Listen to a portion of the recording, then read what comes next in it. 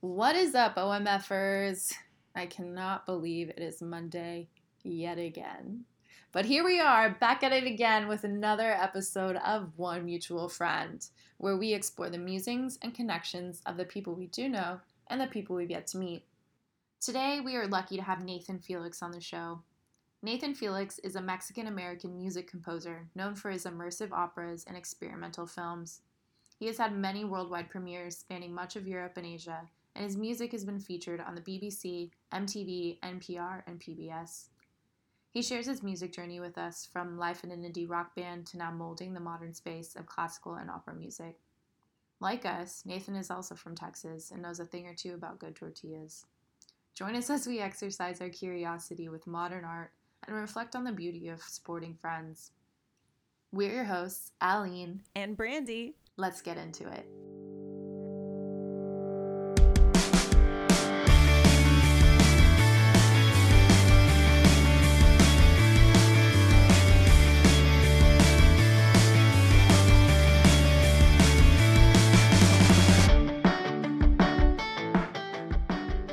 It was Earth Day on Friday. Is there anything you guys do that limits your carbon footprint, or are there things you're embarrassed about that relate to the climate? I'm a caffeine junkie, and so I buy a lot of energy drinks, and I just have like insane guilt with all of the cans that pile up in my recycling. Yeah. But you recycle them. But I do recycle. Yeah. I didn't grow up recycling. It was never something my parents did. Yeah. But as Same. an adult, I do. And I don't think recycling was cool in the 90s. I taught my boyfriend how, and so now he sorts it all out. Do you trust the system actually recycles your shit? I don't think so. Yeah, I don't Not think completely. I kind of do. You do? Yeah, I have a lot of trust and faith in people, though. Yeah. But it gets me in trouble. That's sweet. That's sweet. That's positive. I have an obscene problem with paper towels. Like, I overuse paper towels. Like, I need 7 to clean up one spill. I love paper towels, too. Yeah. I think it's also goes back to the 90s, like the commercials with like Bounty Quicker Picker Upper. The brawny guy? Yes. Like the blue liquid, and they're picking shit up. And I don't know. It's satisfying. Yeah. Fucking weird. I mean, like, I could, go like thinking about my cans and stuff. Like, I could probably just get better sleep at night and drink less energy. I feel guilty whenever I don't want to wash out a cup.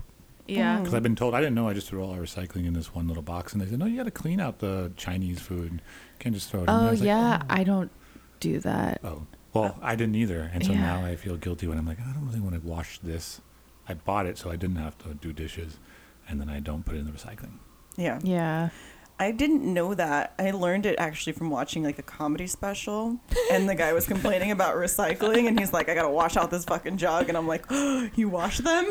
Yeah. Or like cans of beans. Like, Oh yeah, it's gross. gross. Or what I don't about wanna- people that put the cigarettes in the can when you're at a party Oh, yeah. and they throw it in the recycling?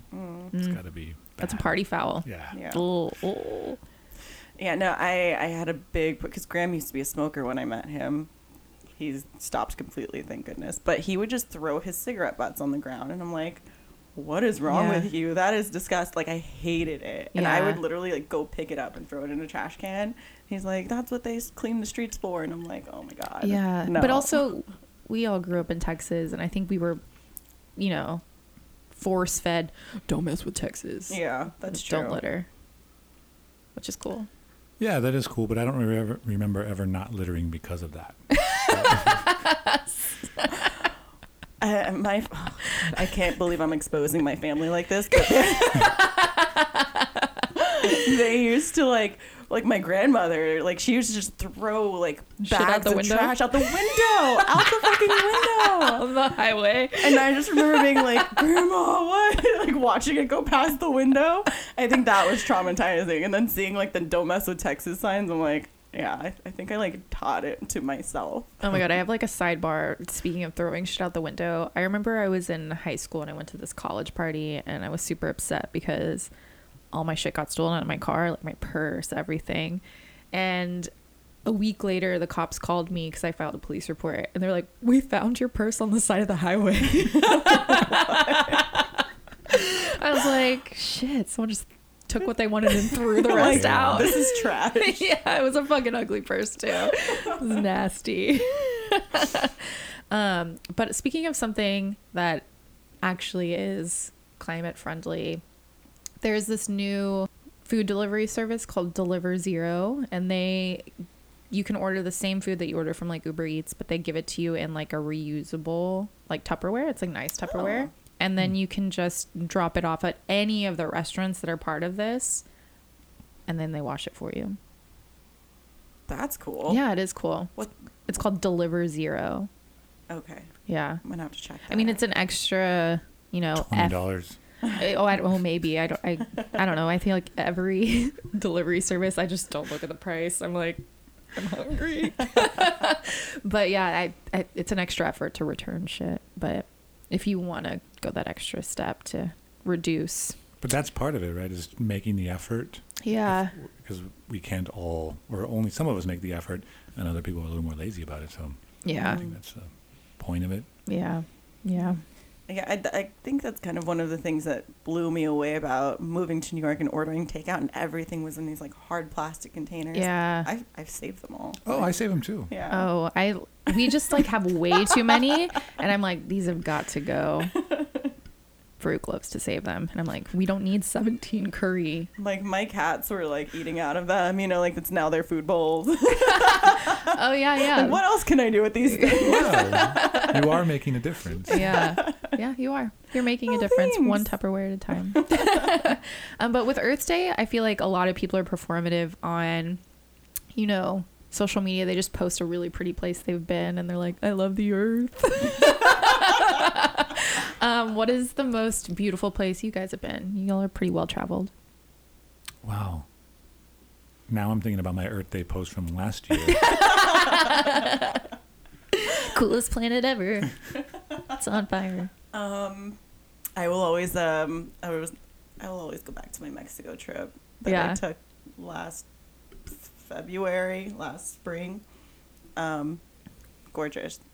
Xcaret Hotel. I've seen that on TikTok a lot recently. A lot of people are going there, and Blowing up.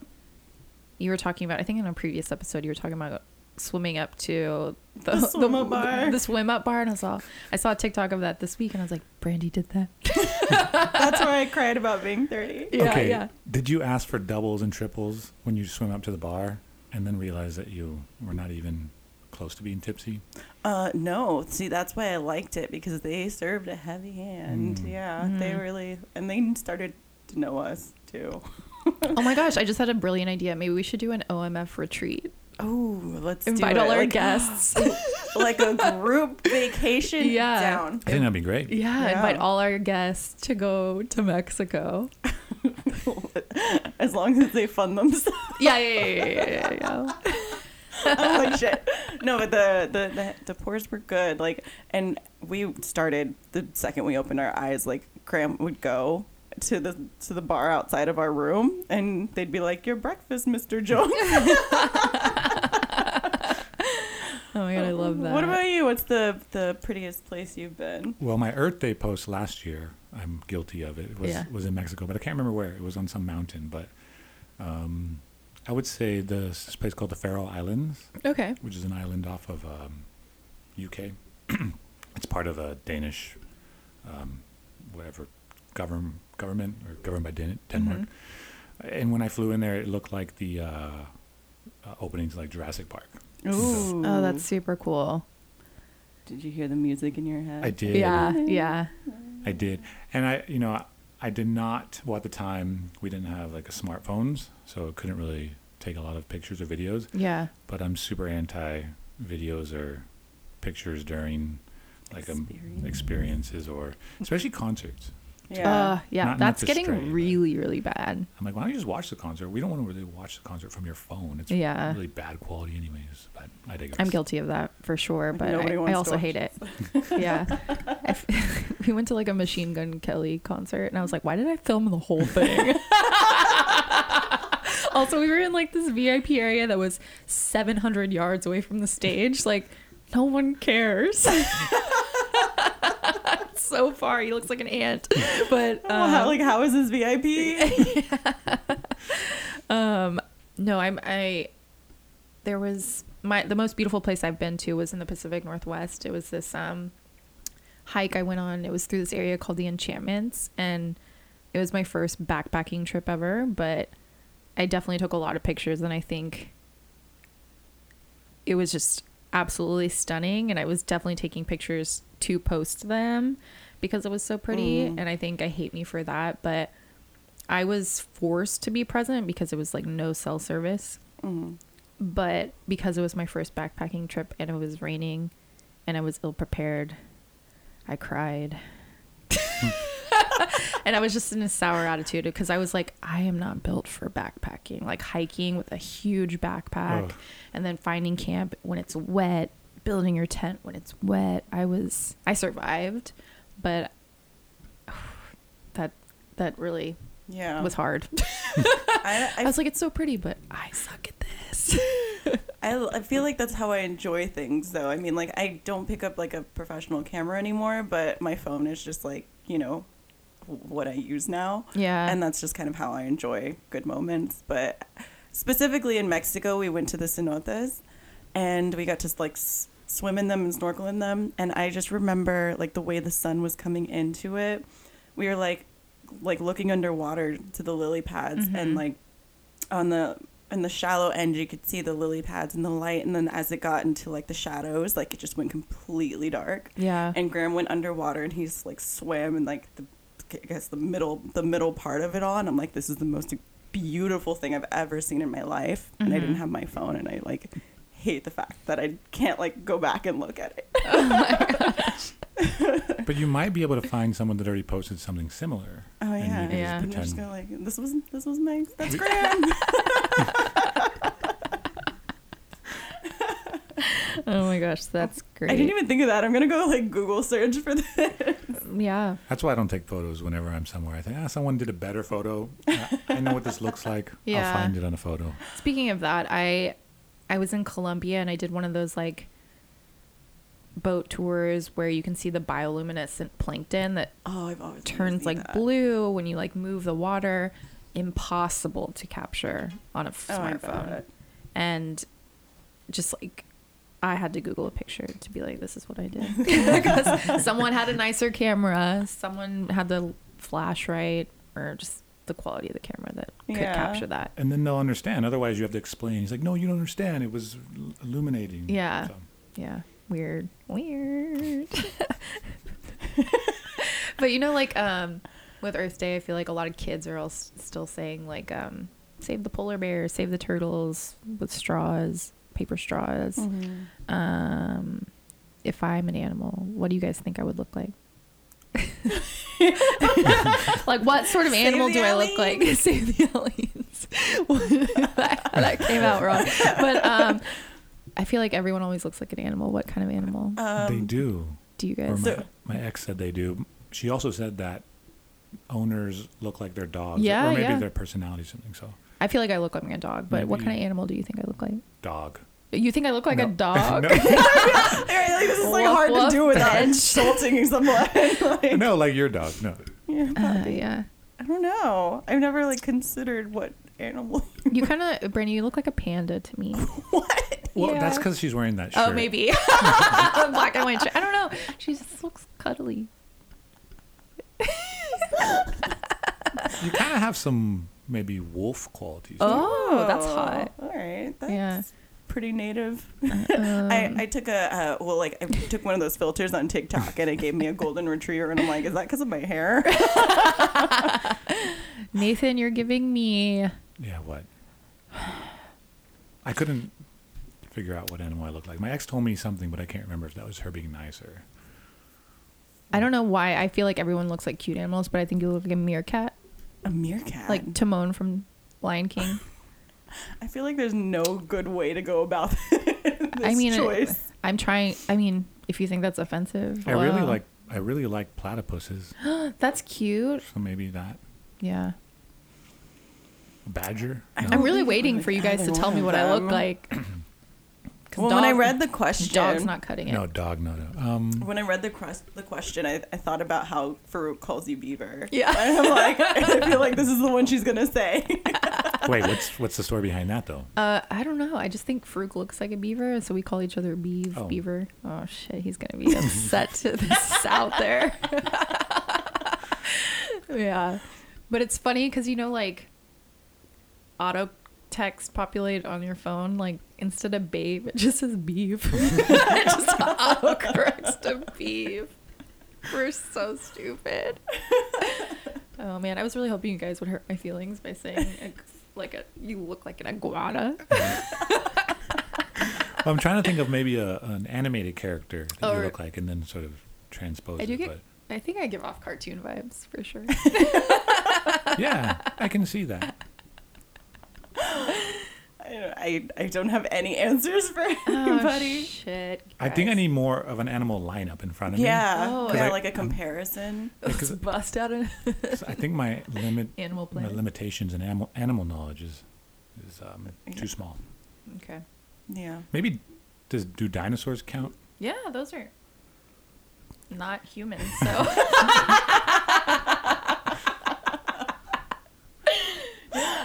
I'm down with dinosaurs. Maybe 90s era, like Flintstone, one of them dinosaurs. Oh, Dino. Okay. Hey, Dino was cute. Dino was cute. Aww. I like That's that. adorable. Yeah, we'll go with that. On that note, everyone, welcome Nathan Felix to One Mutual Friend. Hello. You live here in New York, but we feel so lucky to have finally caught you here because you travel a lot. Constantly making moves. It's a love-hate. Is it? It is. Well, I hate airports now because they're just... Do you have TSA pre-check? I do. Yeah. Ooh, Yeah. fancy. It's needed. I feel like I need it, but I don't know why I'm too lazy to like actually go do the It's worth it. ID verification. It's one step. Yeah. It's not. Or maybe you won't qualify. What's in your history? What? Criminal history? I don't have any criminal history. Not that I know of. They'll find out. Hey. Oh shit. Here we go again. So, everyone, Nathan and I met at a party in San Antonio, Texas. It was like a 3 a.m.er for sure. Yeah, which party was that? I have a lot of embarrassing moments. It was at Darian's apartment. Yeah, it's usually at Darian's. Yeah, he throws the party. You met Darian in San Antonio last week. Yeah, Darian's awesome. Kyle's boyfriend. Ooh, he wouldn't like that. I'm kidding. Oh shit! Starting drama. He's his own person. Yeah, he is his own person. What was it for? Like, I don't know. I remember it was like. Okay. I can't remember that person. Connected the dots. Yeah. I remember. I don't know. This was my first time meeting you. You were there, you knew Darian and stuff, but you were, I guess, talking with Mariana, and she's the one that introduced me to you. But all anyone was saying at this party was like, "Oh, that guy looks like Beto O'Rourke." Me? Yeah, and so wow. they called you for your nickname on the side. You don't know this at all. I'm exposing everyone. I dig this. It's not a good nickname though. They called you B-list Beto. B-list Beto. Damn. But everyone thought you looked like a politician. You were dressed really nice that night, so it was like, oh, he looks like Beto O'Rourke, and I was like, yeah, okay, I guess I can see it. If he got into like the music industry, I guess, like, I feel like you've got way more of like a manly edge to you. We were all very drunk, but it stuck because it's catchy. B-list Beto. Yeah, maybe I'll use that in some of my advertising campaigns. Okay, wait, hold on. Did we go to the Strip before that? We ended up at Darian's? I couldn't tell you. Okay. Yeah, 2019 was hard on my liver. That was 2019? Yeah. Nah, I feel like I met you in 2018. Really? I think so, because you performed, I think, with me in 20... Oh, yeah, I guess it was 2018. Or early 2019. Yeah. So, okay, I was pretty like intoxicated for a few years straight, and in San Antonio. And so when I first re-met you was at your opera here in New York City, which was an amazing immersive opera, by the way. Thanks. But then you had said like, oh, we've met. And I just still to this day don't even. That's okay. I'm sorry. No, don't be sorry. So there was a point in time in San Antonio when I moved there where I only liked to go out on Mondays and Tuesdays. And my That friend would be me. Corey Cook would throw this jazz night at Hondros. And you and another girl you would come every Tuesday, and you were the only girls that would come. And I just thought that was weird. And Shout you were out just Sabrina. Yeah, so you know who it is. So Yeah. you'd roll in at like 1 a.m. when it was sort of ending. Yeah, no, we were trash. And so we didn't really ever meet, but I think a few times it was just like we saw each other. Yeah, For like, okay, it connects a lot of dots for me, but yeah. And you walked in like you were just like these socialites, and I wondered who on Tuesday. Socialite oh, energy. there was a strut. There was a strut walking into the bar. I mean, it was Hondros, but But it was Hondros, exactly. It's like we're strutting into fucking Lime Night. And like, Is that place still open? Hondros? no, oh, Hondros is right. yeah, it's open. Yeah. Yeah. When was the last time you were in Texas or San Antonio specifically?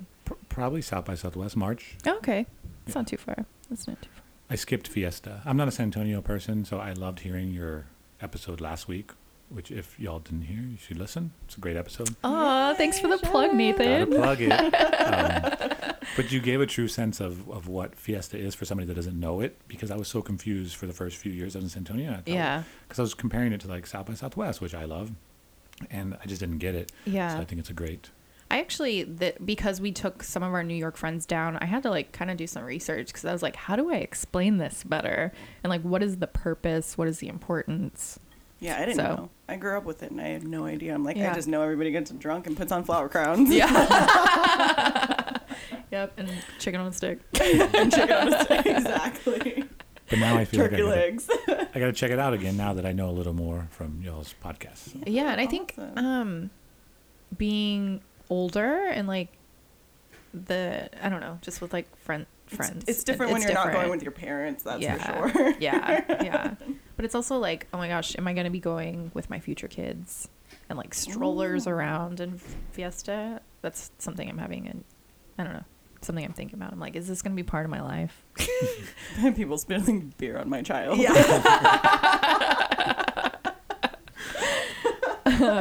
Let's dive into more about you, Nathan. You've lived all over the world, and you like creating music is basically sewn into your soul. Tell us a little about tell us a little bit about your journey with music. Weren't you a rock star at one point? I've lived rock star moments, but I who calls himself a rock star, right? Yeah. I can't do that. I don't even think. Well, maybe Bono does, but. Well, I grew up in Austin, and you can't get away without, you can't throw a stone and not hit a musician. Right. Or at least you couldn't. I think now you can throw a stone and hit like a tech bro. Yeah, a startup founder. But before it was a musician. And so, yeah, I got an early start just learning how to play guitar and always wanted to be in a band. I did. I wanted to be a rock star. No lies. That's what I wanted to do. But I think after a while, I had... I got real anxious, got a lot of anxiety. I was in my early 20s, maybe mid-20s. Right. And I thought, I can't be that guy that's 40 that you go to Austin at Saxon Pub, which love Saxon Pub, that's 40 playing guitar for like $75 a gig. I was like, I can't be that guy. Can't be that guy. I got to do something with my life. And because I thought it would be embarrassing. So I decided that I would take a little transition and try to teach myself how to write for orchestra. Amazing. And so that I went on that journey. And my band at the time in Austin, we were just sort of this avant-garde 13-piece orchestra. And I thought, oh, of course, this is like the future music. This is what everyone should like. I mean, we didn't really get very far. A lot of people said, oh, yeah, you're not like a great songwriter. Like your songs can't really take you to where you want to be, i.e. rock star. So I was like, damn, well, what can my songs do? And I started through South by Southwest getting the attention. We got the attention of MTV one year. Cool. Yeah, it was great. It was like our huge break. It was like, finally. And we were doing these, like, they were doing these filming, and it was like with White Stripes and Santa Gold. And so we were like, this is our big break. This is our big break. We completely imploded like a month later because we got big heads. But it got me in front of some eyes on MTV. And out of that, I got some songs of mine in some like commercials and PSAs and stuff like that. And so people said, "Oh, I think your music has a knack for film." Cool. So then I was like, "Oh, well, let's do that." So I don't have to be the 40-year-old playing in a bar, which nothing against that. Yeah. Just not what I wanted. And so I went in that direction. Then I moved to Los Angeles to be a film scoring composer. Cool. Yeah, and I decided after a month that I didn't want to do that. Like, no joke. I have this funny story, a crazy story. My first week in LA, I moved in with a mentor of mine, and he had worked with some, big time composers. I'll reveal that in a second. And so he says, "Hey, let's go to Santa Monica. I want to see a friend." I said, "Okay, cool." So we're hanging out in Santa Monica, and he's like on his phone. He calls someone, and then we walk into the studio, and we walk in, and I walk into Hans Zimmer scoring the Spider-Man at the time. This is my God. 2013, so whatever came out after that, whatever Spider-Man that was. And Hans is like, "Hey," he turns around in his chair, and he says, "Nathan, Rick's told me all about you." So fucking cool. I know, and I'm like, wow, my first week in LA, and Rick had set it up because he knew that I wanted to be a film score composer. And Hans is like, "Yeah, come sit, check this out, check out the scene." So he showed me the scene, and he goes, "What do you think about this?" Of course, I'm not gonna fucking tell Hans Zimmer like, "Yeah, well, you should really move the horns up here." And I was like, "That's great, Hans." And so he's like, "Yeah." So he goes, "Rick said, you want to be a film score composer." Hans has this a studio called Remote Control. So he says, "Hey, if you want to place a remote control," he's like, "Why don't you come by next week?" And he's like, "I'd love to show you around, and let's talk." How cool. I know. No. And all inside me, I mean, I loved it and I left. But over the weekend, I just had this sort of, I don't know, anxiety about my life. And I thought, I don't want to make music for film anymore. I want to be an artist inside. So I had to tell Rick. I was like, "Yeah, Rick, I know you got me this job with Hans Zimmer, but like, I'm going to decline." He's like, "What?" He's like, "Damn, I'm mad at you right now." He's like, "I'm pulling a favor for you." And I said, "Oh, I know, but..." And I tried to explain to him, I want to be an artist. He's like, "Well, how are you going to make money? What are you going to do?" And this and that. And I was like, I don't know, Rick. I want to be an artist. And I just kind of had to tell him that. And it was a very difficult time because he had set that up for years. Yeah. I didn't know all the planning that went into that, but... Wow. Yeah. But you just, your gut feeling just told you, Yeah. go another path. That's strong. And no regrets. Yeah. Absolutely that's no regrets. amazing, though. Yeah. But even to just be wanted like that, like, oh, Yeah. that's exciting. Because now I can say, I turned him down. Yeah. No. They ain't hard to get. I could go back if I wanted to. So then what happened next? You were like, no films. No films. I still made music for film on the side because it did pay, but and I only did it for friends. But I really just wanted to vomit out whatever ideas I had that came from me, and I went on that journey. I mean, it was a long journey to get there, but now, you see my immersive works. I basically wanted to present opera and classical music in ways that the audience could experience it in a fresh, modern way, and I wanted to get hired, not because someone wanted my music to fit their vision. I wanted them to say, "Do whatever you want." It's an open canvas, and that's the way my career's sort of evolved, and I love it. That's so important as an artist too, to just like be able to express yourself for yourself. Right. I love that. It's super stereotypical for artists to be like, to create their best work when they're unhappy or heartbroken. Do you believe in this? Do you think it's true? And I don't know. Well, knowing how much y'all love emo music, I feel like I have to say yes. Yeah. I like to believe that it's true. Where Right? do you draw your inspiration from? Well, I can't be in a very chaotic or dark place. So I guess it goes against what you asked. For me, I need to be in a healthy state of mind because I'm more of like a dreamer. I like that. That's Yeah. great to hear. Yeah. Sorry, I'm like traumatized from my ex. Wait, is this the ex you ran into at Fiesta? No. Oh, you had it. It was hers. She ran into Maya. Oh, okay, I missed that. Thank God I dodged that bullet. No, yeah, I'm a dreamer.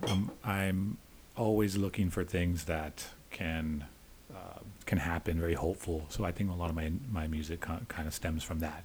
It's not to say that I can't pull from that sort of sentiment of heartbreak or loss or Yeah. sadness. But I'm more of a positive, upbeat kind of person, and I kind of put that into my music more so.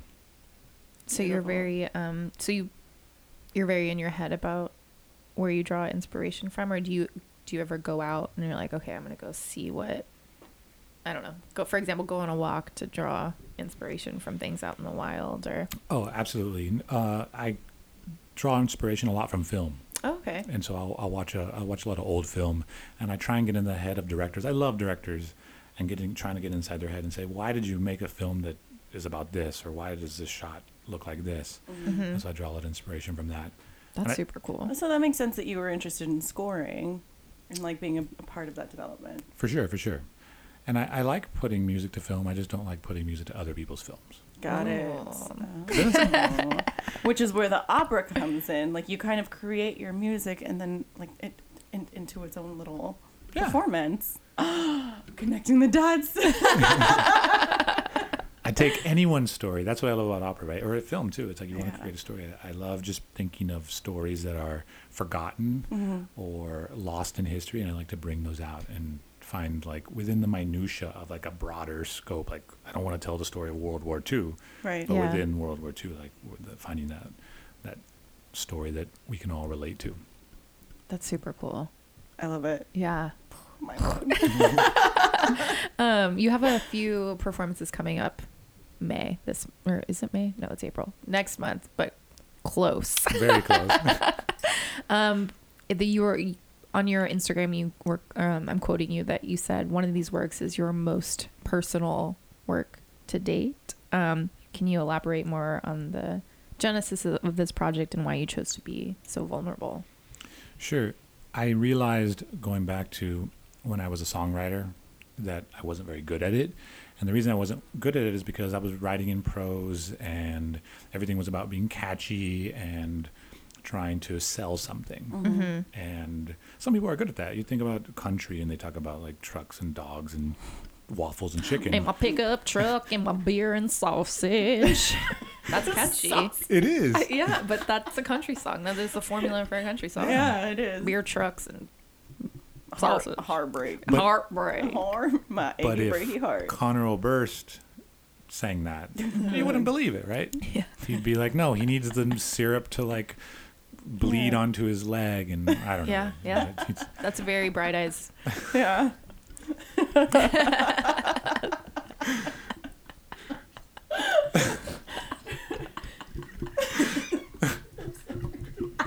Full disclosure, I've never really read any of his lyrics, so I was sort of winging No, it. I mean that's perfect. Nailed it. So yeah, I realized, okay, I need to be a little more transparent and honest. And so the moment I started doing that with my music, people actually started to either buy it, stream it, or actually attend my concerts. And that weren't my friends. And I was like, oh, wow, I'm starting to build a fan base here based off just me being vulnerable and sharing, being transparent. Wow, that must feel really rewarding. It is. It was like the key like turned and the door unlocked. It was like this whole time I was just scratching and clawing for anyone to listen to my music. I was that guy like, check out my band. It's 13 people and we're avant-garde and weird and we're singing about fairies and bishops, and people are like, fuck cares.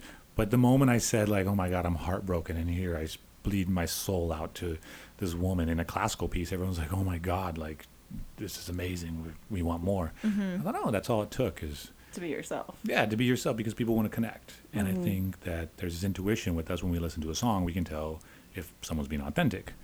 And it's weird. It's like as an artist, it's like you or as a person, you think it's easy. Like you could just in your brain say, well, let me be honest. But there Yeah. is something that translates through this vessel of yourself that when the music comes out, you can't hide it. People either know or they don't. And that's why I think a lot of artists are successful and a lot aren't, because they aren't willing to really open up.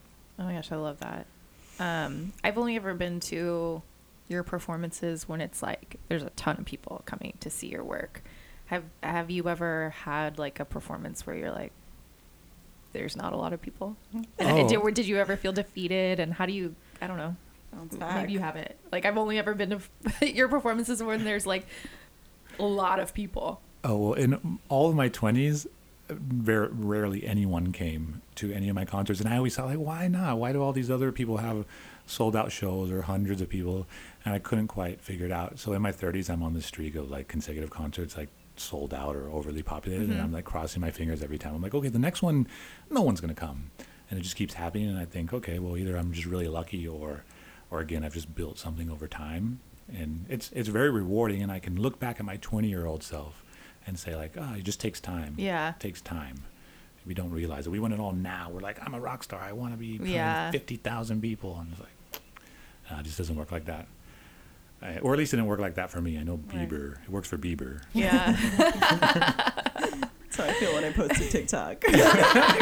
Where's everyone? Yeah. Is this thing on?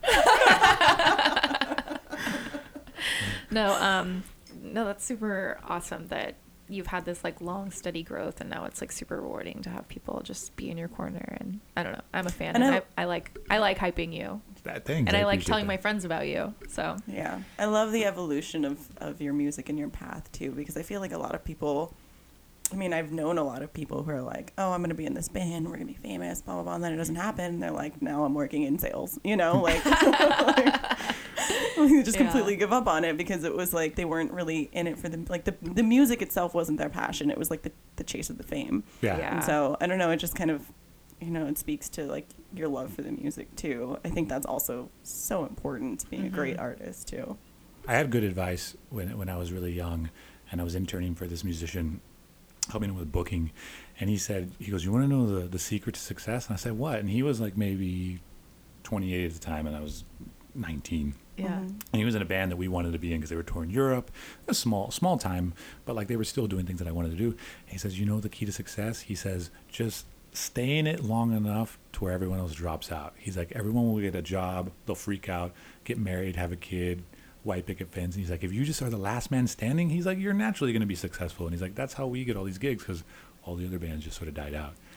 Damn. Continuity. Yeah. So I'm just like, I'm like that roach. I'm just like, won't go away. Will not die. Roach mode. Activate. I like it.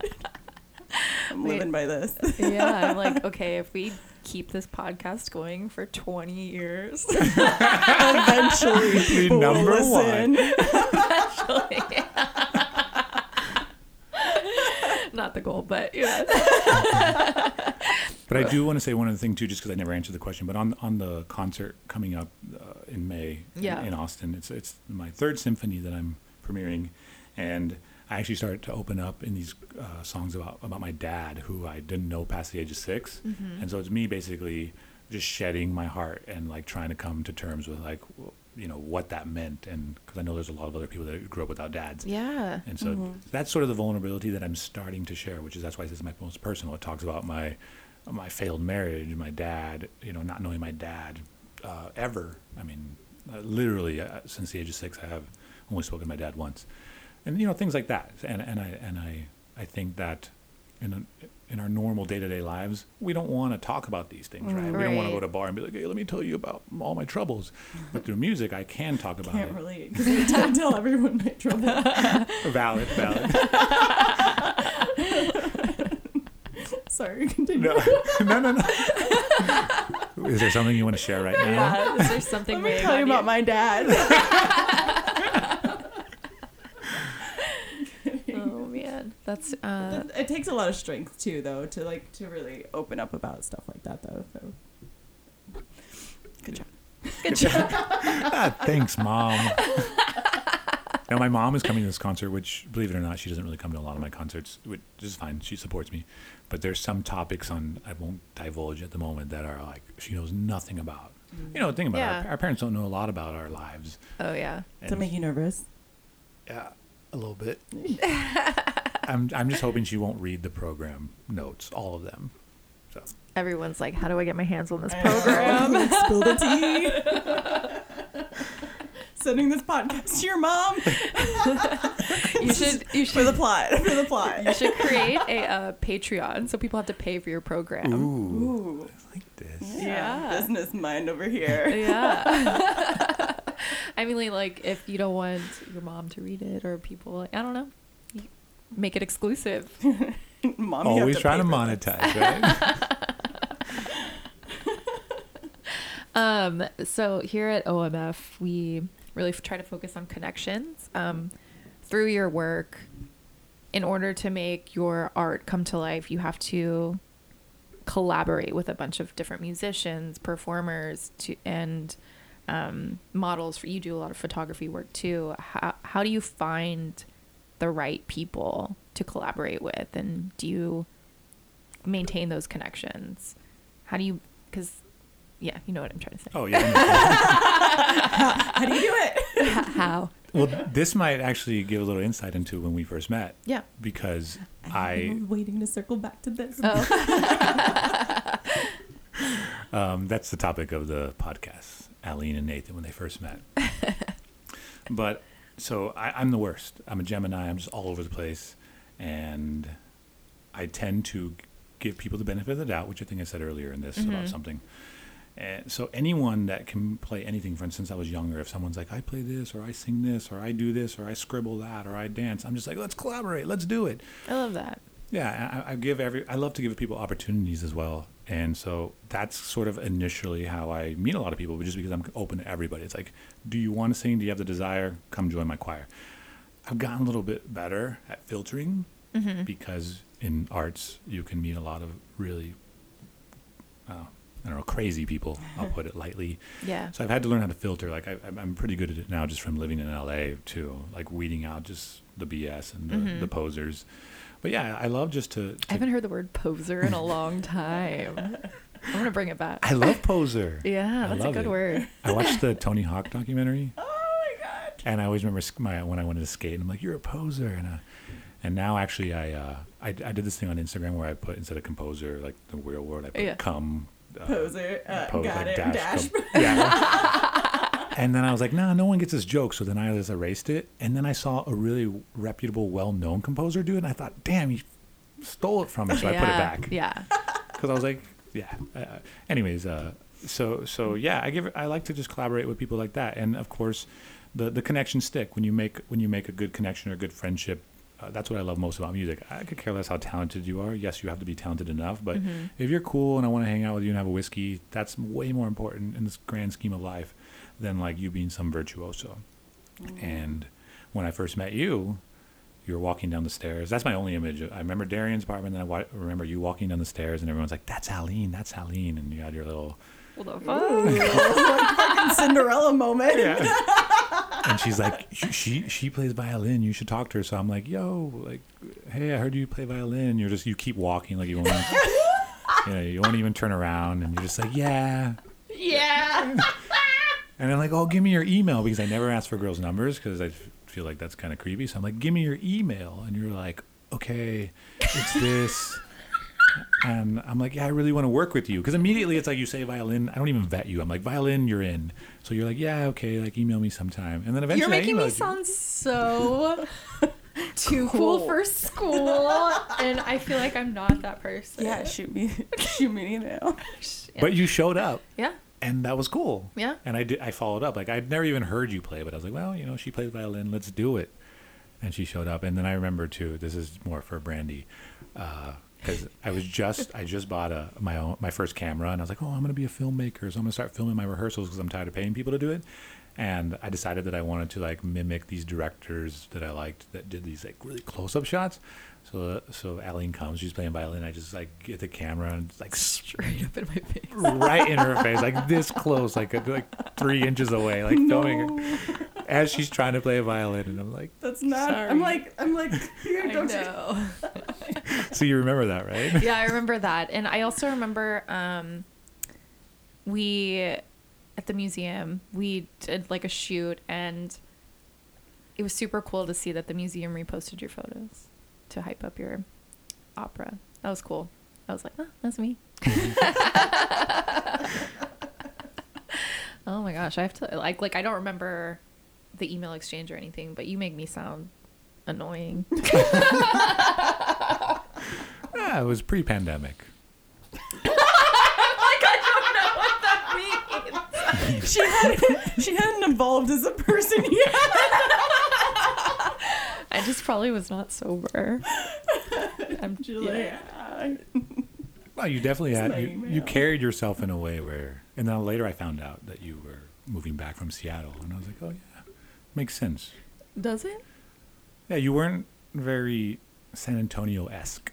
That's a good thing. Yeah, I think so too. And I wasn't from San Antonio, so I can recognize people that have traveled. Yeah. And also that circle of friends like Darian, who I love, and Kyle, that's not my circle. I loved hanging out with. Anytime Darian was like, "Yo, come hang out with my people," I loved it because I got to get away from the artist scene where everyone's just like, "Check out my painting and check out my art." And Yeah, I was like, yeah. "Oh, come to Southtown."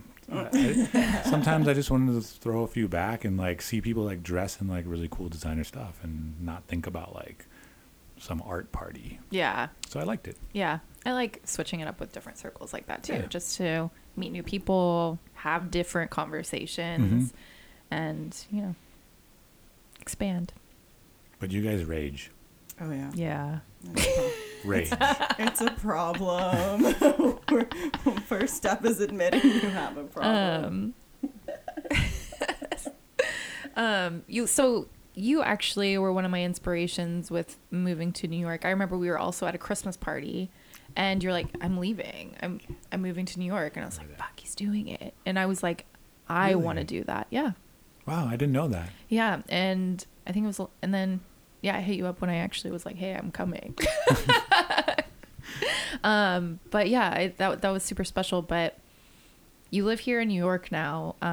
Why do you continue to, you know, nourish your Texas connections? Why do you still do performances there?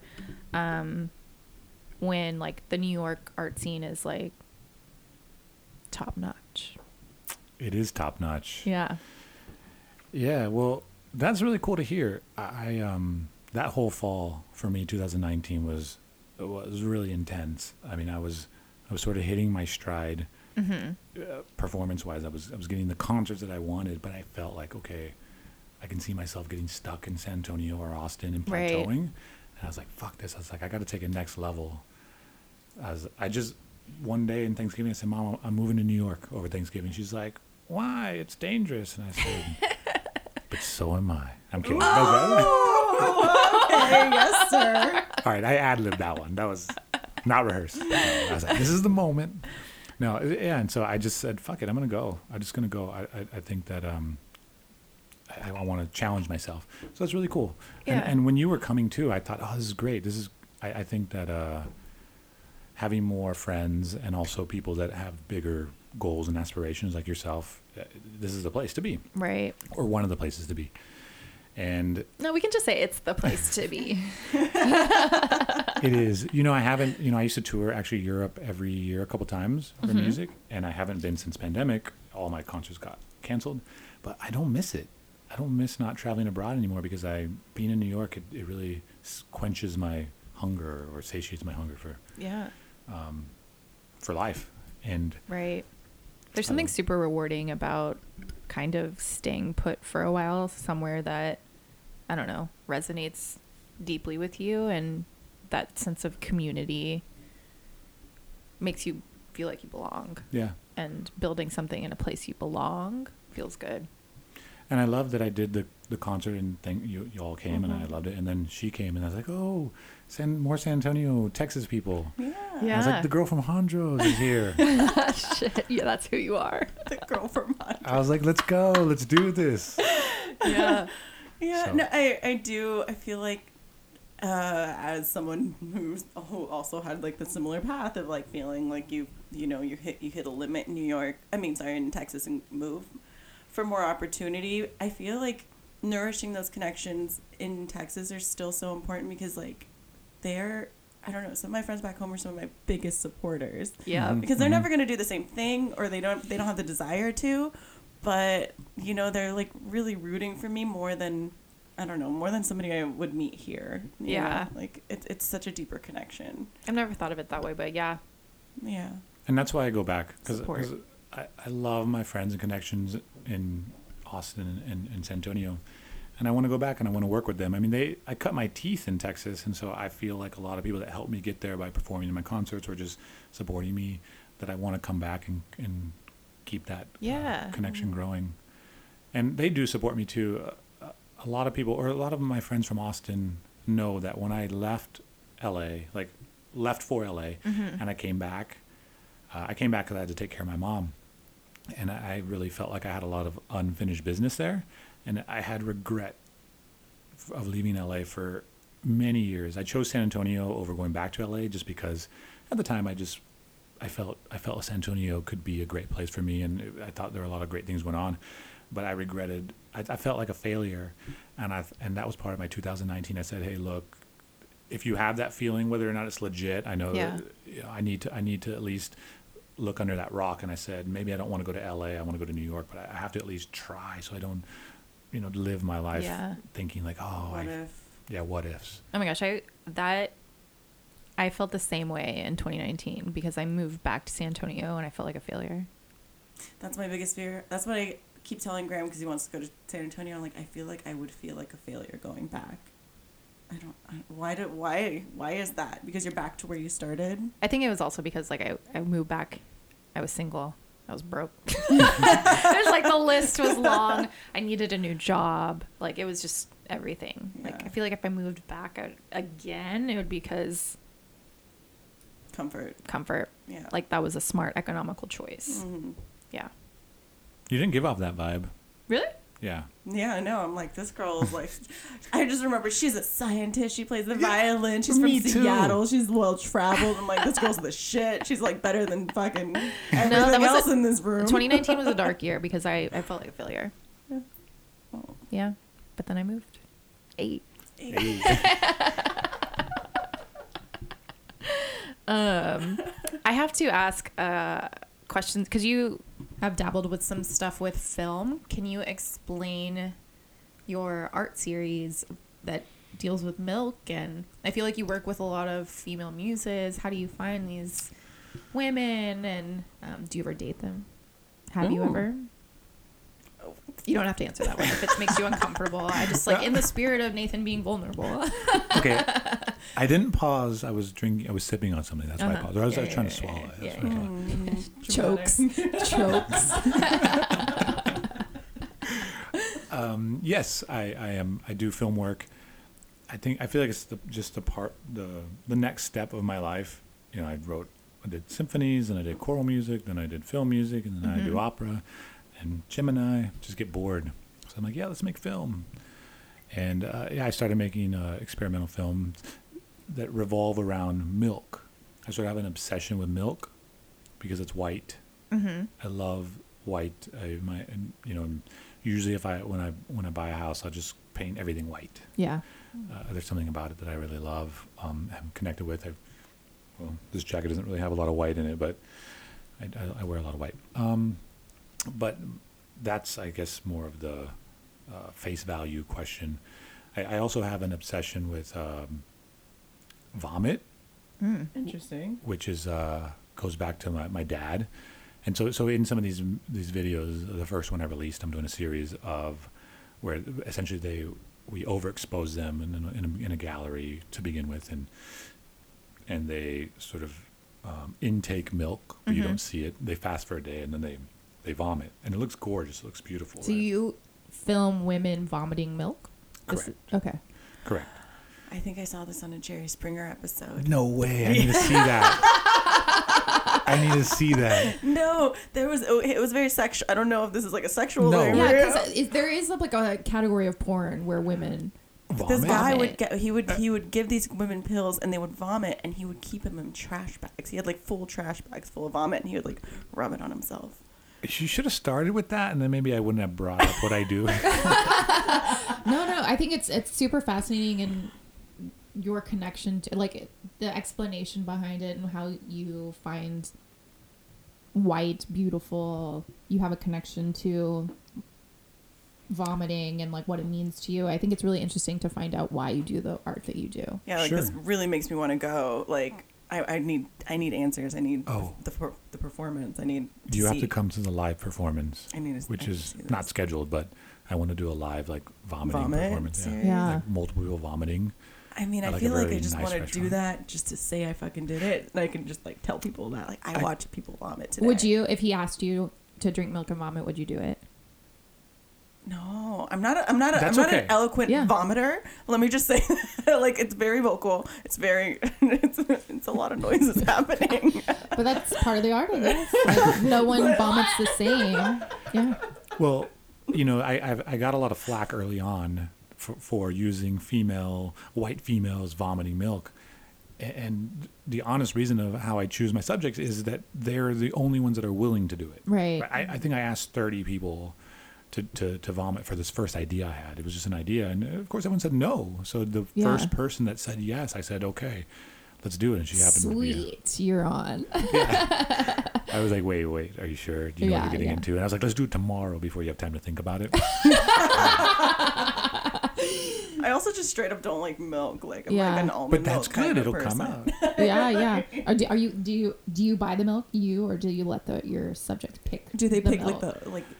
Well, this may Like, be an is it- Eileen is it- scientist question, because I know that the amount of lactose your body can hold is less than what a gallon of milk has. So I don't know if Right. that That's- translates to almond milk. I don't know if Yeah, are you willing to experiment with other types of milk? yeah. Well, yeah. Visually, if like, do you do whole milk? Does it look prettier than like a 50-50? Then a 2%. Well, whole milk is quick and easy. Yeah. So you can't carry that much, and it'll make you feel sort of bloated, and you can only hold a certain amount of lactose, so it'll come Yeah. out. And they have the milk challenger. I mean, I know a lot of fraternities do like this. Yeah. Let's chug milk and run. No, this is art, and the series is called Rebirth. So it's not really about the vomit. It's about really the nuance in the subject before and after. And so it's trying to capture, everything's shot really close and tight. So it's trying to capture their facial features in their body. And it's about rebirth before and after the milk comes out. And of course, it looks extremely exquisite and magical. But my obsession with vomit stems from the last memory of my dad was him vomiting hot dogs after a carnival. That's the last time I ever saw him. It's the last memory I have of him. And so that was sort of, looking back in my life, that was sort of the rebirth of me. It's like, basically, I was on my own after that. It was like a male, had an older brother, but like trying to figure out how to grow up in this world. And my mom, having 3 jobs and never home.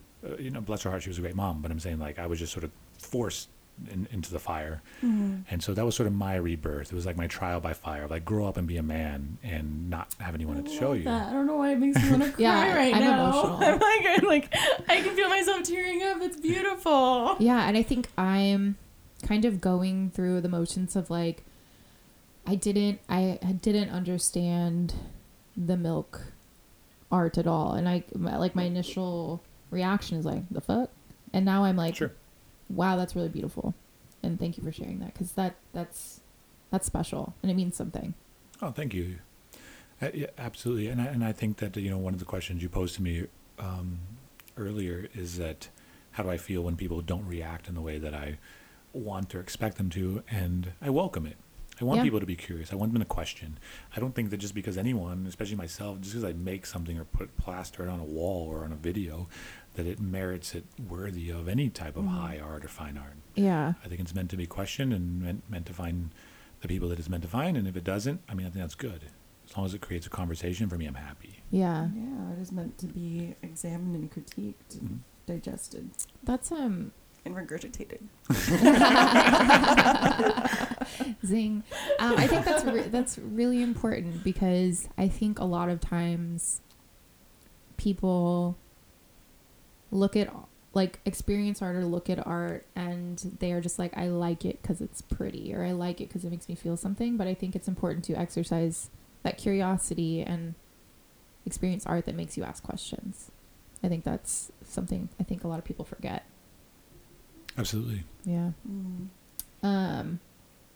Opera and classical music, I feel like they're very niche. How do you continue to bring new listeners to that realm? And I know you do a lot of modern twists with this kind of stuff, but how do you cast a larger net to an audience? Cast a wider net? What's the phrase? Yeah, cast A wider net. Yeah. Well, personally, this is something that is very prominent in the world of classical music and opera. Everyone's like, how do we get new listeners? And how can we make opera more accessible? Yeah. And, I think of myself more of cavalier or a troubadour. It's like, that's your problem. Like, Ooh. I'm doing my thing, and I feel like what I curate for my listeners or my patrons that experience my artwork, it doesn't go hand in hand with what the opera world or classical music world or institution is what I should say, not the world, the institution, what they're trying to do. I mean, because they're about money. Exactly. And so to get more listeners to come to go to the symphony or the opera, they're like, oh, let's lower our ticket price. So then they're like, oh, this will help people. Or then they do like these performances. They're like, oh, we're going to play Star Wars on the screen and the symphony's playing underneath it. So people are like, yeah, I went to the symphony. Yeah. And I think that's a money hungry approach, but I don't know. I like your modern twist on things. Yeah, I feel the same way. It's like, I'm not going to dumb down. I don't want my friends or people that come to my concerts, I don't want to assume that they can't handle fine art. Right. I want to fuck some shit up, and I want to present things in ways that will make you feel awkward, make you feel uncomfortable, get right in your face. And I don't want to assume like, oh, you can't handle it. You're a baby. And I need to make sure that, oh, everything's like you walk into and you know what you're going to see. And no, I want to say like, you're going to come to my show, then you're walking into a door that you have no idea what you're getting into. Absolutely. Yeah. I remember when Eileen invited us to the opera, your opera. I'm like, okay, I've never really been to an opera before. And then she said it was immersive. And I'm like, what does that even mean? I don't know what I thought. But when I got there and I experienced it, it was like, and the art in the rooms. And I remember like we were in one big room that had like all this amazing lighting, like orange, like pinks and blues. And I don't know. It was so beautiful. And it was like nothing that I was expecting to walk into.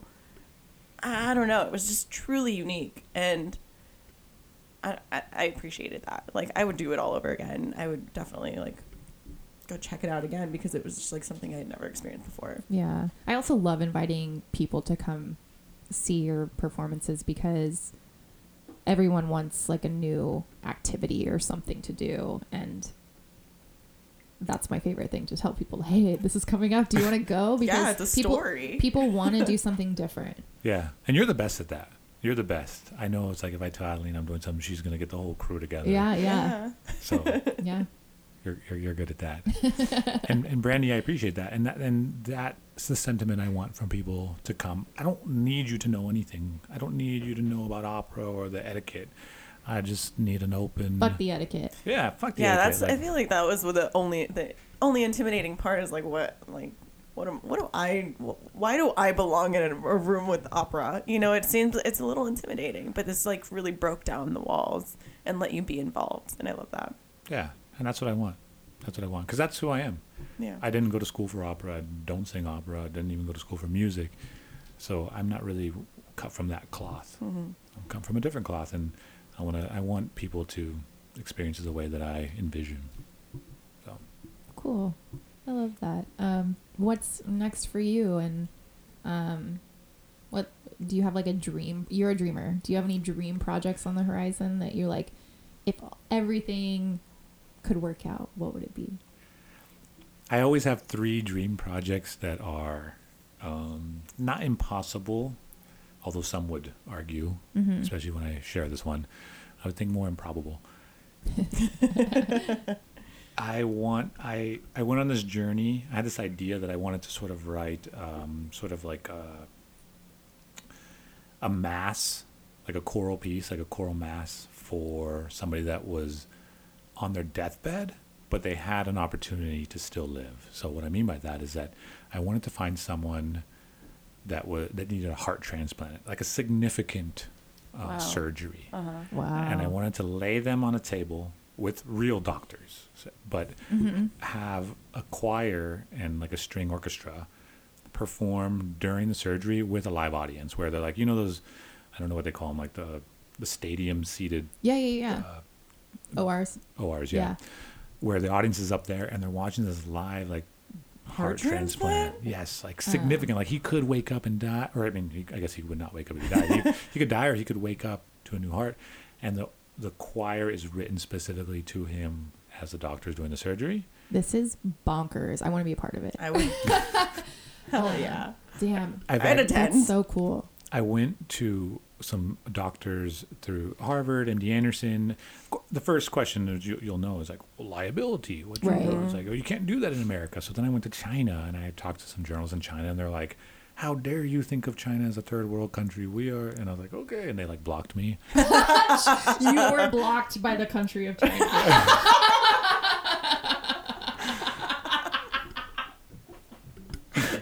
Canceled in China. I was like, come on. I mean, you would do this, right? But the underground, the black market organ like transplants, they're like, no, we don't do that. They're You're like- blocked. Go to Mexico. Seriously.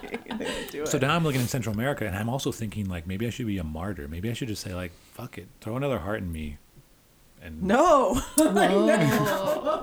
no, throw another one I'm in not, me. I'm not there yet, but I'm just saying like I want this. This is in some ways Literally it's like my dying life's for your work.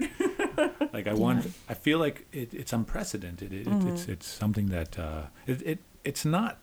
Yes, there is sort of a what do you call it, like a novelty to it. Mm-hmm. But for me, I just feel like it can be something where the music can somehow. Maybe if Guide they were like the in a glass box, like still sterile kind of thing, but like I don't know, because there is like I used to live stream social media for a surgeon, and I know that there's like a clause or law or whatever, like a distracted surgeon, Mhm. whatever. So you can't distract the surgeon. Like it's I don't know, like that's basically you just can't distract the surgeon while they're performing. Yeah. So maybe if he has like earplugs and the patient can still hear it. Right. I'm like, But I also think about like those deep brain surgeries where the patient's awake but they're doing brain surgery, and like you've seen the ones where they're playing violin to make sure that Yeah. this is possible. What? Yeah, see, when I saw Wait, that, what? my friends, because I've been talking about this for, I mean, a good 6-7 years, and the reason I share it is not because I'm scared of someone stealing it. I'm scared. I want to Help. someone to hear and say, we can make that happen. Or Yeah. I know Joe, on that street over there, underground, he does stuff. But I know some private Botox parties. and someone said, well, why don't you just do like a fake surgery? I said, no, No. that's it has to be real. The music, in San Antonio, actually, there's a friend, Juan Carlos, that told me, I think he's friends with Darian. He said, let's talk about this. He's like, maybe there's somewhere we can figure out sort of the science and the tech behind like how it would help. The music would sort of help and assist the brain Right. waves or something to like for him to survive or Yeah. her to survive. I mean, doctors do perform surgery and play music. Yeah. So Have you seen the show Dave on Hulu? No, I haven't. Okay, I'm thinking but of there's Lasso. Sorry. there's that's a really good show, by the way. Binge the whole thing. But there's a scene at the end of Dave, like I think he's playing the VMAs, but he wants this like huge production. And the like running joke throughout the show is that he has a small penis, and so he wants like this like penis surgery live on stage. And I don't think it actually like comes to fruition, but like that just kind See? of reminded me of it. yeah. Other people are thinking this. Now, Yeah. I might not go with that surgery. It doesn't have to be heart. It can be something. I think this can happen if your patient is like a VIP and they're running the consent, and they're like, in order for me to do this transplant surgery, I need this all to happen. Just like when like rappers have a concert, they're like, I need Exactly. 70 wings, all these bottles, like the request list. It has to be Yeah. a VIP patient. I thought about finding consent from like a person that's like, you know what, fuck it. Like if I'm gonna go down, I'm gonna go down in history as the first guy to ever be Oh, yeah. filmed, like with a mass written for him. So I want her surgery now. This is so that's I volunteer super as rad. tribute. I'm sure I've got some fucked up issues. cross the border. Let's just cross the border. Damn, that's fucking rad. That's really great. Yeah. Yeah. So when I'm doing my immersive operas, or I'm working on some operas on La Malinche and Coco Chanel actually, but I'm always thinking like, damn Nathan, you're so complacent. You should be doing these surgery choral performances. And like, what are you doing with your life? Why are you just doing this fluff? As you're making people puke on film. Yeah. Fluff. Fluff. Well, an artist is their worst critic. So. Yeah. Should we dive into some card questions? Yes. So on this show, we like to get a little deeper connected, and we use the card game We're Not Really Strangers. We said it right. We said it right. To get a little more connected to our guests with some unprecedented questions. So Pull from the middle we stack. will allow you to pull The from middle. deck. Yeah. All right. Level 2 connection. What is something that you wouldn't want to change about yourself? Wouldn't want to change. I really, I'll go first. I really like that. I don't know. I'm a hype man. Like I love that I hype my friends, hype up situations. For example, yesterday we went out and I don't know why I decided Brandy's dying laughing. But just even in the Uber ride, I was a fucking balloon man, like outside those car retailers, because I was just hyping up everyone in the car. We're going from party 1 to dinner 1. Everyone needs to be hyped, and I wouldn't change that about me. My neck hurts today, but it was all worth it. Flailing around and hyping everyone I think up. our friend's boyfriend was sitting behind her, and he's like, "You know how Muppets dance?" Yeah, I was a Muppet. That was my favorite comment. Forgot about that. Yeah. She was a headbang in. Her hair was, all I could see was her silhouette. So then just her hair flying everywhere. It was beautiful. But yeah, you are a hype person. You And are. if somebody well, I won't go into detail, but our friend went wild at karaoke, and I loved every second of it. But Eileen was right there with her the whole time. She's like, "You're getting crazy, I'm getting crazy, and we're Yeah. going in this together, support." I even said we went to this Solidarity. birthday dinner, and it was a large group of us, and I even sent out a text where everyone's being present, but I still sent a text when I went to the restroom to all the girls. I was like, vibe check, how's everyone doing? Just making sure that everyone was having a good time. Yeah. So I pulse check, hype. I wouldn't change that about me. I appreciate that about you. And I think that sort of falls into you being a very good sort of, I don't want to call it a party planner, but you're good at throwing parties. Yeah. Or Yeah. throwing events. I shouldn't call them parties. But I was thinking, after seeing all the videos of you at Fiesta and then listening to the podcast, I thought, man, there needs to be some sort of correlation where listeners can look at some of the craziness that you got into. Patreon. Shit. Pay for our That's exclusive not free content. But I was like, wow. I was like, man, I need Adeline to throw my party. Yeah. This is, you can throw some crazy Wait, shit. I did do a party for you. It was after. You did. That's right. Yeah. After your opera, And she brought everyone to the opera in McNay in San Antonio. You were like, yeah, I got everyone. And everyone came. Yeah. All your people came. And then I was like, after parties at this bar, cocktails named after you. It was cool. you got a skill. Wow. Yeah. Yeah. I dig it. We should Even talk. my mom came.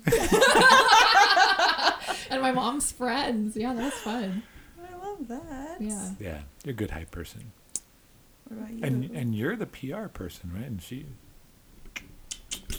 Social We're a good media. team. Yeah. What Oh, would you man. guys not change about yourself? I guess I'll go next. My indecisiveness. I think it's driven people close in my life crazy because I refuse to make a plan a day in advance, or especially the 5-year plan, which I read a great meme the other day, which was a women's blog or whatever, but it said something like, oh, everyone's making 5-year plans. I'm waking up, just trying to feel the vibe today. I like that. And that's me. And I've gotten so much flack for it, especially in relationships. They're like, I want to go on a date. You need to be intentional. And it's not that I don't want to bring those qualities into my life, but damn, the shit that I stumble into by having no plan has always, I shouldn't say always, but mostly yielded extremely memorable results. But it was always something I've been trying to change. And now in my life that I don't have any obligations or people trying to come down on me, I'm thinking yeah, fuck it. Me being indecisive, doing whatever I want, whenever I want. I'm letting it soak in and appreciating that side of me. Yeah. and realizing that, hey, there are planners and there are people that make decisions, and I'm not one of them. I'm not like Rick on The Walking Dead. I'm more like the guy that rides the motorcycle. That's the guy that shoots the bow and arrow. Yeah, Daryl. Daryl. I'm more like Daryl. I'm just like, yo, like, you got a plan? Let's go. Like, Yeah. I don't want to make the plan. I just want to be the sidekick. I'm a sidekick guy. Yeah. Cool. I'm Slash. I'm not Axel.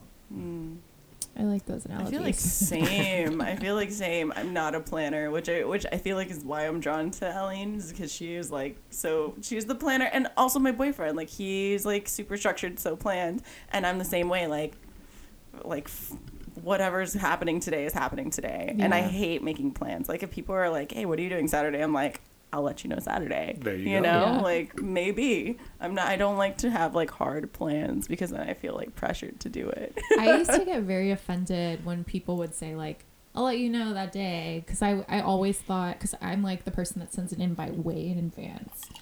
But what they're like, I'll let you know the day of. And I'm like, oh my gosh, this person is just looking for a better option. I would take it personal. But then I've dated a lot of people like you guys that are just that go with the flow. And I'm like, I fucking get it.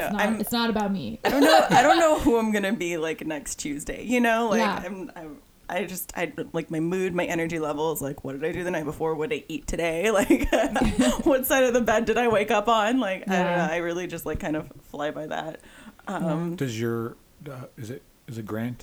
Graham. I'm sorry. Does he embrace that? Because I'm starting to embrace it. Oh, he drives him crazy. I think it drives him crazy. But also, I feel like he likes. I don't know. Like, he likes to do things in his own way, and I'm just like, I kind of like go with the flow. I don't know. I don't control him. Sure. So I think like that's probably a good thing. That's the only way it works. Yeah. Are you, Eileen? Are you an Earth sign? No, I'm a fire sign. Oh. Yeah. An Aries. Aquarius. When's your birthday? Gemini, May 25th. Oh, yeah. It's coming up. Yeah. Memorial Day Almost weekend, there. right? No. Right before. It's always Memorial weekend. Always. I never throw a party on my birthday because people are Are you going to be here? at boats. I am. Yeah. We'll throw you a party. Well, it's something I wanted to get to, and I feel like I should. Well, I know you can edit this podcast, but I want to put it out in the interwebs. Mm-hmm. But I'm in Brooklyn. I got my people down there. But I can be a city boy. Hey. I'll come with some. I'm not big on karaoke because I'm a serious classical opera musician. Yeah. But I can hang. Yeah. Throw some invites my way. Okay, cool. down. Let's marinate I on wanna that. hang Yeah, out more. she looks like she's ready to plan this. Yeah, I'm like, I'm ready everybody's drinking milk. Oh my god. We're all from Texas. We're all brown. Wait, have you been to the Texas bar Yellow Rose in Yeah. the East Village? Yes, they have. That's from a San Antonio guy. Yeah. Yeah. Brandy knows them. You do. Yeah. They make the only barbacoa worth eating here. Ooh, And I the- haven't tried that before. Yeah, yet. shit, me neither. And Should we the go tor- after this? Yeah. Hell yeah.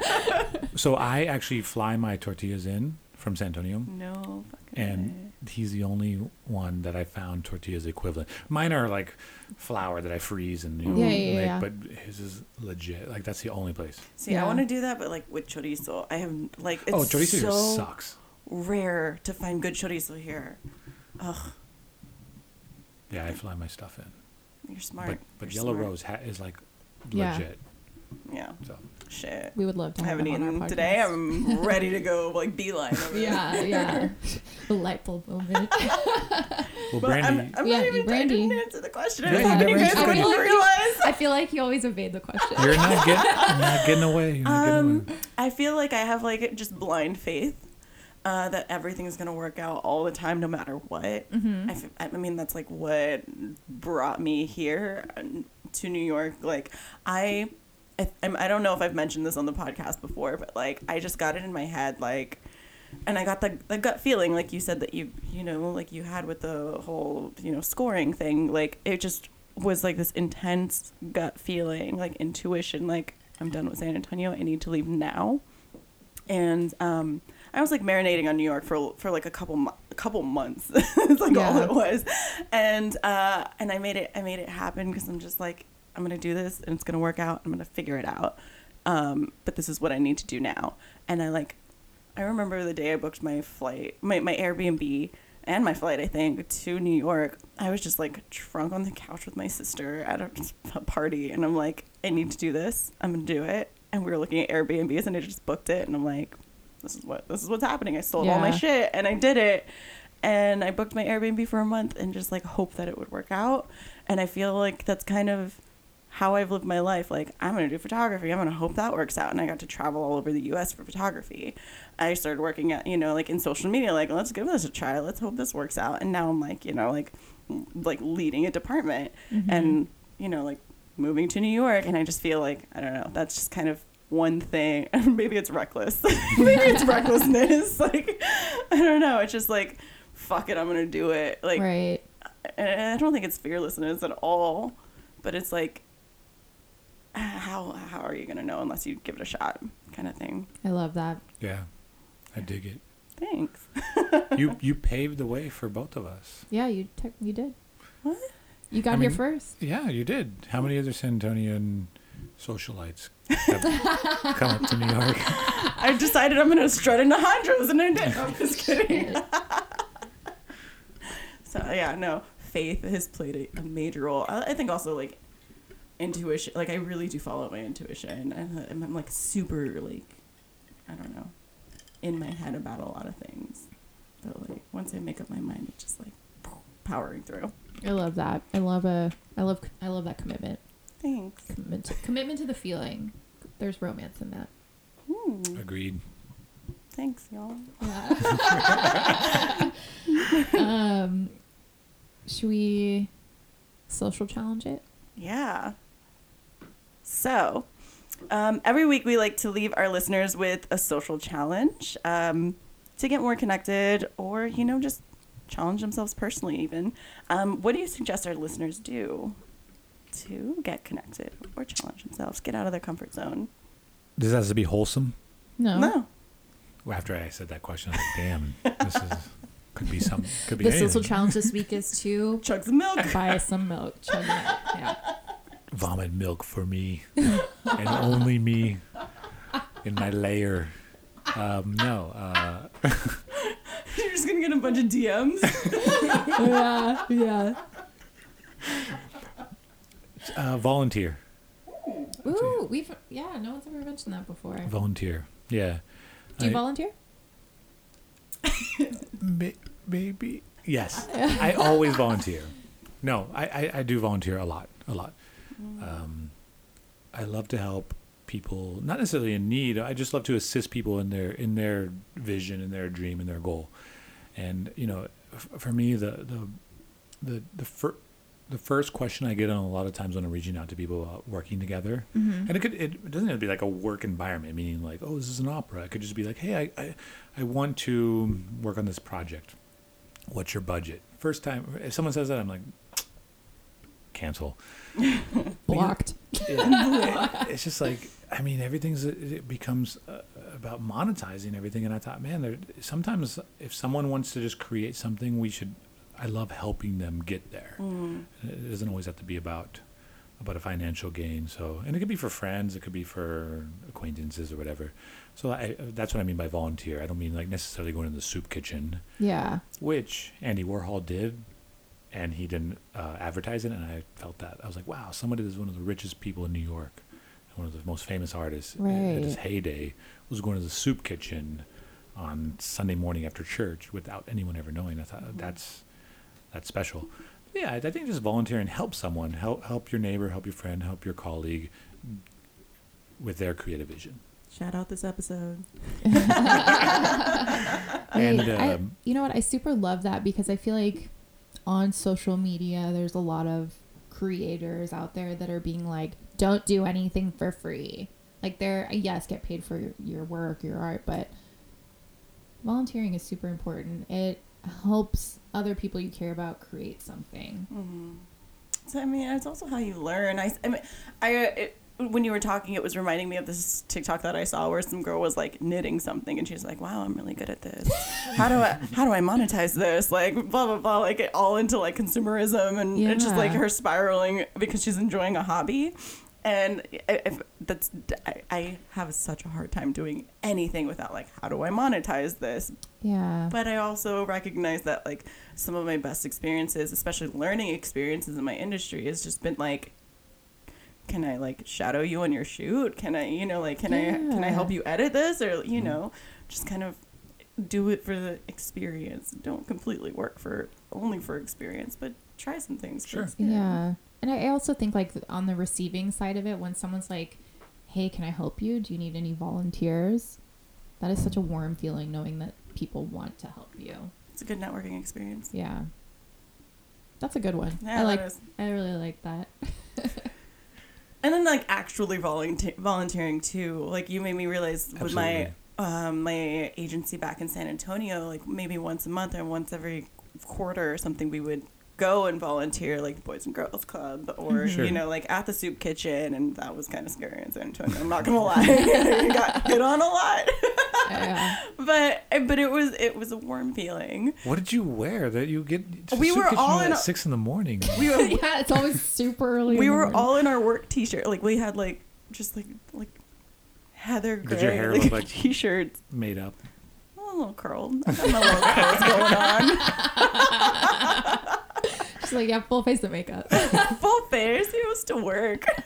Well, pre-pandemic, I used to volunteer for the turkey on Thanksgiving. I'd wake up at 6 in the morning and do that. And I haven't done it here in New York. I would love to, but I did it in Austin for years. Yeah. And it was very gratifying. I loved it. I love just being sort of a cog in the wheel and just kind of like do your job and see the I kind of love that kind of busy work. That's just Same. like, Yeah. yeah. The Raul Jimenez Thanksgiving dinner in San Antonio is like an annual thing that happens, and for days in advance they prep food, and so annually we would go in and help prepare food. So oh my god, the last like 2 segments we've talked about food, and I'm getting hungry. Yellow Rose. Yellow Rose, here we come.